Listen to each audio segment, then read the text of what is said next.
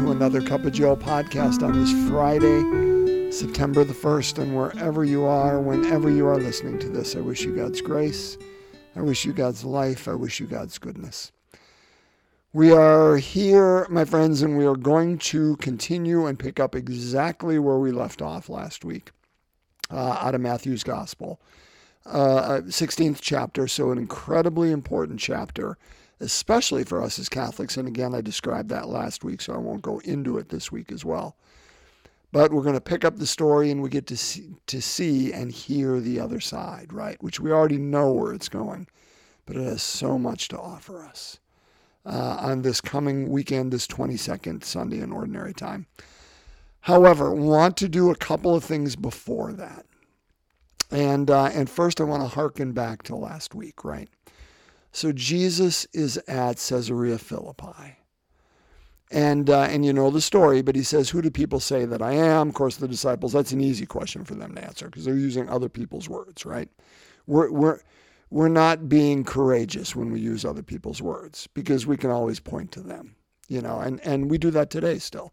If I'm quoting out of a book, if I'm quoting out of something I heard on a podcast or whatever, and it's somebody else's words, that's easy. That's easy. But it's when it's my own, we become vulnerable, right? And we can be attacked. Who do people say that I am? No problem. You're John the Baptist, you're Elijah, one of the prophets, blah, blah, blah. Then Jesus, of course, asks the incredibly vulnerable question, but he asks it of people that he trusts. Who do you say that I am? And I guess I want to say two things that I didn't get to in last week's episode. And I thought about it after the podcast was done. And I thought, oh, gosh, these are good. These are good. And these are worth meditating on. So in a sense, I invite you to prepare yourself even for this podcast with these questions. However that is. And again, if this is all you need to hear today, shut off the podcast when you're done. That's great. But I think two things I guess I'd like to bring up as a caveat, as just maybe an addendum, better word, to last week's pod. And that's this. Have you taken the time to ask that question of our God? God asks it of us, right? Jesus did. We know that. Matthew 16. Last week we just heard it. But have you ever said, Lord, who do you say that I am? And then just be silent and listen to the answer. Brothers and sisters, I said there were two questions that Jesus asks us that we need to get right as followers of Jesus Christ. I mentioned that last week. I stand by it. I love that image. But I think this is the question, maybe the only question that we have to ask our God. Who do you say that I am? And then be quiet. And that quiet may last a minute. It may last 20 minutes. It may last a lifetime. But until we have that answer, my friends, we search for that answer in a million different places, right? But there's only one answer we need. There's only one voice. Now, we need to be wise enough to be able to hear God's voice through these many different ways, because God will reveal it. But I like that voice that we hear in silence, that one that we hear in our heart that tells us exactly who we are, that we are the beloved one, right? Because it was Jesus coming up out of the baptism. Read Luke's version. You know, Matthew and Mark are going to have him coming up out of the baptism right in the water, and the sky's open, and the dove comes down, and he says, this is my beloved son in whom I'm well pleased. In Luke's version, Jesus is at prayer after the baptism. And he's in the silence of praying that he knows who he is, the beloved one. Do you know it? Have you asked God that question and then allowed God to answer? Incredibly important. Here's the other thing. You know, I say that Jesus was vulnerable in asking the question, who do you say that I am? And I think we need to ask that. That's a good question, not only of asking our God, I think it's a good question of asking others in our lives and hearing what they say. Now, it's hard because what they say may be hard for us to hear because it may invite us to be somebody new and something new and turn around, right? But be careful, be judicious, be prudent over who you invite and ask that question to. Don't put it out on Twitter or X or whatever they're calling it today. All right? Because we know what social media will do. We'll get run over. We'll get trampled upon. People are cowardly and hide behind aliases, and they'll tell you all that you want to know. No. Listen to those you trust that love you enough to be honest with you. And honest in a respectful and loving and kind but direct way. And then it's an okay place, a safe place, a sacred place to ask that question. I hope you have one or two or three people you feel close enough that you can ask that to. It's a good thing to do. Okay, that was like all a preamble, a prologue, as it were, to today's. As I mentioned, we're going to pick up where we left off, but we got to read Jeremiah too because it's way too good not to. So I'm already telling you this one may run a little long. I'm going to try not to, but there's so much good stuff. We'll let the Spirit take it, and I hope you're okay with that. So first reading, Jeremiah chapter 20, verses 7 to 9. Too good of a story to just go past, because it's really us. I'm going to tie it to the gospel, at least I hope I can. So we'll see how that goes. Jeremiah 20, verses 7 to 9. Then we're going to go to the gospel again, immediately following last week's episode after Peter, right, stood up when Jesus asked his best friends and said, "Who do you say that I am?" And says, "You are the Christ, the Son of God," right? Okay, so this is Matthew 16, verses 21 to 27. So we ended with 20 last week. We're going to pick up with 21, go to 27. So as always, I invite you just into quiet, into whatever sacred space you need to be in to hear the word well and to open yourself to that Spirit of God, which will plant that word well within us. So let's break open God's word together. A reading from the book of the prophet Jeremiah. You duped me, O Lord, and I let myself be duped. You were too strong for me, and you triumphed. All the day I am an object of laughter. Everyone mocks me. Whenever I speak, I must cry out. Violence and outrage is my message. The word of the Lord has brought me derision and reproach all the day. I say to myself, I will not mention him. I will speak in his name no more. But then it becomes like fire burning in my heart, imprisoned in my bones. I grow weary holding it in. I cannot endure it. The word of the Lord. Thanks be to God. That's so good, isn't it? Have you ever talked to God like that? Well, if Jeremiah can, so can you and I. Honesty. Honesty. A reading from the Holy Gospel according to Matthew. Jesus began to show his disciples that he must go to Jerusalem and suffer greatly from the elders, the chief priests, and the scribes, and be killed, and on the third day be raised. Then Peter took Jesus aside and began to rebuke him. God forbid, Lord, no such thing shall ever happen to you. Jesus turned and said to Peter, Get behind me, Satan. You are an obstacle to me. You are thinking not as God does, but as human beings do.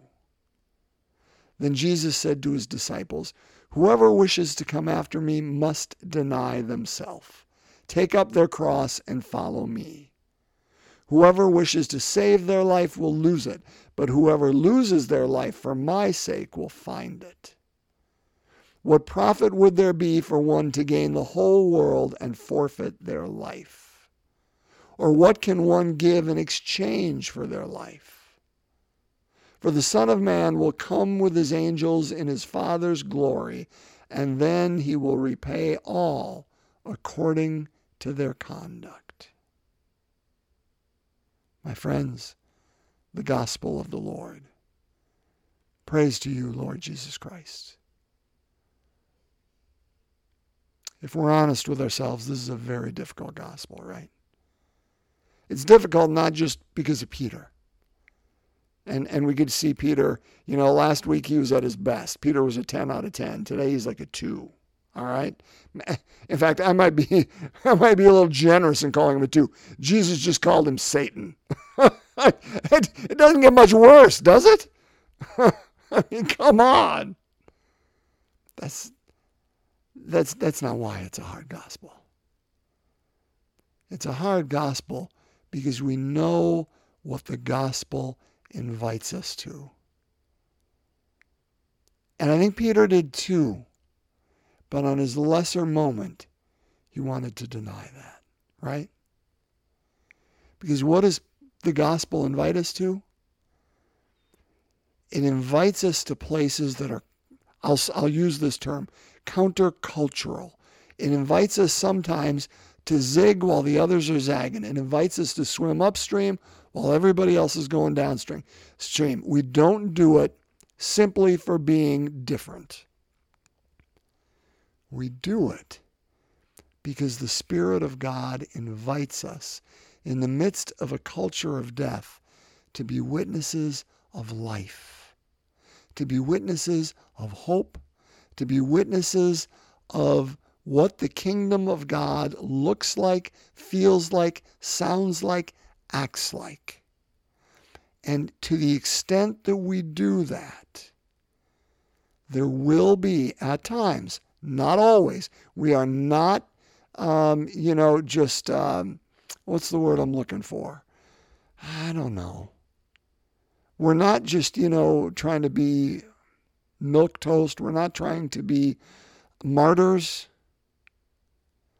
But if we do it, there are going to be times that we are experiencing what Jeremiah does. And we know where Jesus is pointing. He says, listen, this is what's going to happen if I continue to follow where God invites me. Meaning not just the cross, meaning to fully living and realizing the kingdom of God in this world. Those who are wanting to control or manipulate the kingdom of this world, we're going to come to loggerheads, right? We're going to approach things in the opposite way. And then what happens? It generally devolves into power struggle, right? And what our God is inviting us to is outside of that power struggle. Now, word about Peter before I move on and say some things about what I just talked about there. Brothers and sisters, we have to know God loved Peter no less in this gospel today than he did last week. Now, how can we say that? He's calling him Satan. Well, remember, when Jesus was out in the desert, right? And the devil, the Satan, which means, in Hebrew, by the way, it means the accuser, the adversary. So the one who does not think like God thinks, but thinks as human beings think. We have to know that, I don't remember where I was going, that God loved Peter every bit as much here as there. Last week, when Peter proclaims, you are the Christ, the Son of the living God, Jesus right away says, hey, it's not you, Peter, that gave this, but my Father in heaven. And so we go back to what the Satan in the desert was saying to Jesus. He was tempting him with power. Like, hey man, you're hungry. Turn these stones into bread, right? You can do it because I know who you are. Throw yourself off the parapet of the temple, right? And the angels are gonna hold you up because I know who you are. Let's use this supernatural power that you have. Let's show the world, man. Let's go up on this mountaintop. I'll show you all the kingdoms of the world. I'll give all this to you. All you got to do is kneel. I'll give it all to you. he's tempting him with that idea of power. Use what you have for all this cool stuff. And then he says, be gone, right? Jesus quotes scripture at Satan and ultimately be gone. Well, Peter's not doing a bad thing here in the sense that he's trying to say, Lord, God forbid you get hurt. He's trying to defend Jesus. He's saying, listen, if this stuff really happens, you're going to get hurt, and I don't want to see that happen. Let's use who you are, which we both know who you are. I just mentioned it out loud. Let's use who you are to avoid this. So he's acting in a way similar to how the adversary did it in the desert, which is why Jesus brings out that term and says, get behind me, Satan, follow me. You follow me, right? Isn't that what Jesus said right away when he called the disciples? Follow me, follow me. Not me, follow you. He says, get behind me, follow me. Don't try to be out here leading because you're thinking not as God thinks, but as human beings think. Right? Which is going to lead to the derision that Jeremiah talks about. Jesus is linking that. All right. But there's one more thing I want to say. I was praying this morning in the quiet time that I had, and just coincidentally, the book that I'm using was focusing on Matthew chapter 26, and that's the Passion narrative, right, of Jesus. And it was where the guards came by and they took Jesus. And Peter was there, right? And he takes his sword out and tries to defend Jesus, cuts off the servant of the high priest, cuts off his ear, right? And it caused me to think of a couple of things. First of all, the fact that I've heard that story 1,000 times, right? And I never really thought about it, that the disciples are carrying swords walking around. I mean, that'd be tantamount to, you put it in today, they're carrying guns around, okay? They're carrying guns, and they're going to use them to defend Jesus. And Jesus effectively says, put them away, because that's not how we act. Now, I'm not trying to make a political statement here again, so please know that, all right? But what I am trying to say is Jesus effectively was saying, I don't need you to defend me. Think about that, brothers and sisters. How often throughout history, we, maybe as individuals, we as a church, felt like we need to defend Jesus. We need to defend his honor. We need to defend him, whether that be in the Crusades or against whatever heathen or whatever heresy is out there. Jesus needs defending all the time. And we defend him with our words, and we defend him with our weapons, and we defend him in ways that hurt and cause violence, and maybe even to the degree of kill other people. And Jesus says all along, I don't need you to defend me. I just need you to walk with me. To walk with me. Because if we do, brothers and sisters, and I'm going to complete that circle and finish up where I'm going. If we do, we know where that's going to lead us. And maybe it's easier to hide behind a sword or a gun or words or try to defend Jesus to whoever it is we're talking to or whoever they are. And Jesus says, stop trying to defend me. Just walk with me and love with me and allow yourself to be seduced. That's the word in a different translation that Jeremiah uses. You seduced me, O Lord, and I allowed myself to be seduced. I allowed myself to fall in love with you, and now I cannot outrun it. Allow yourself to fall in love and stop defending or trying to invite Jesus in a way that we're not following him, but he's following us. and instead merely walk with him, where our God invites us to go. And sometimes that may lead into a very difficult situation. But remember, if and when it does, we do not walk alone. But our God does not need our defense. He needs our companionship. Can we have the courage to let behind our words and our whatever it is that we want to defend our God with, and simply give him our love? Let's pray. And so we continue on with the sorrowful mysteries. The second sorrowful mystery, the scourging at the pillar.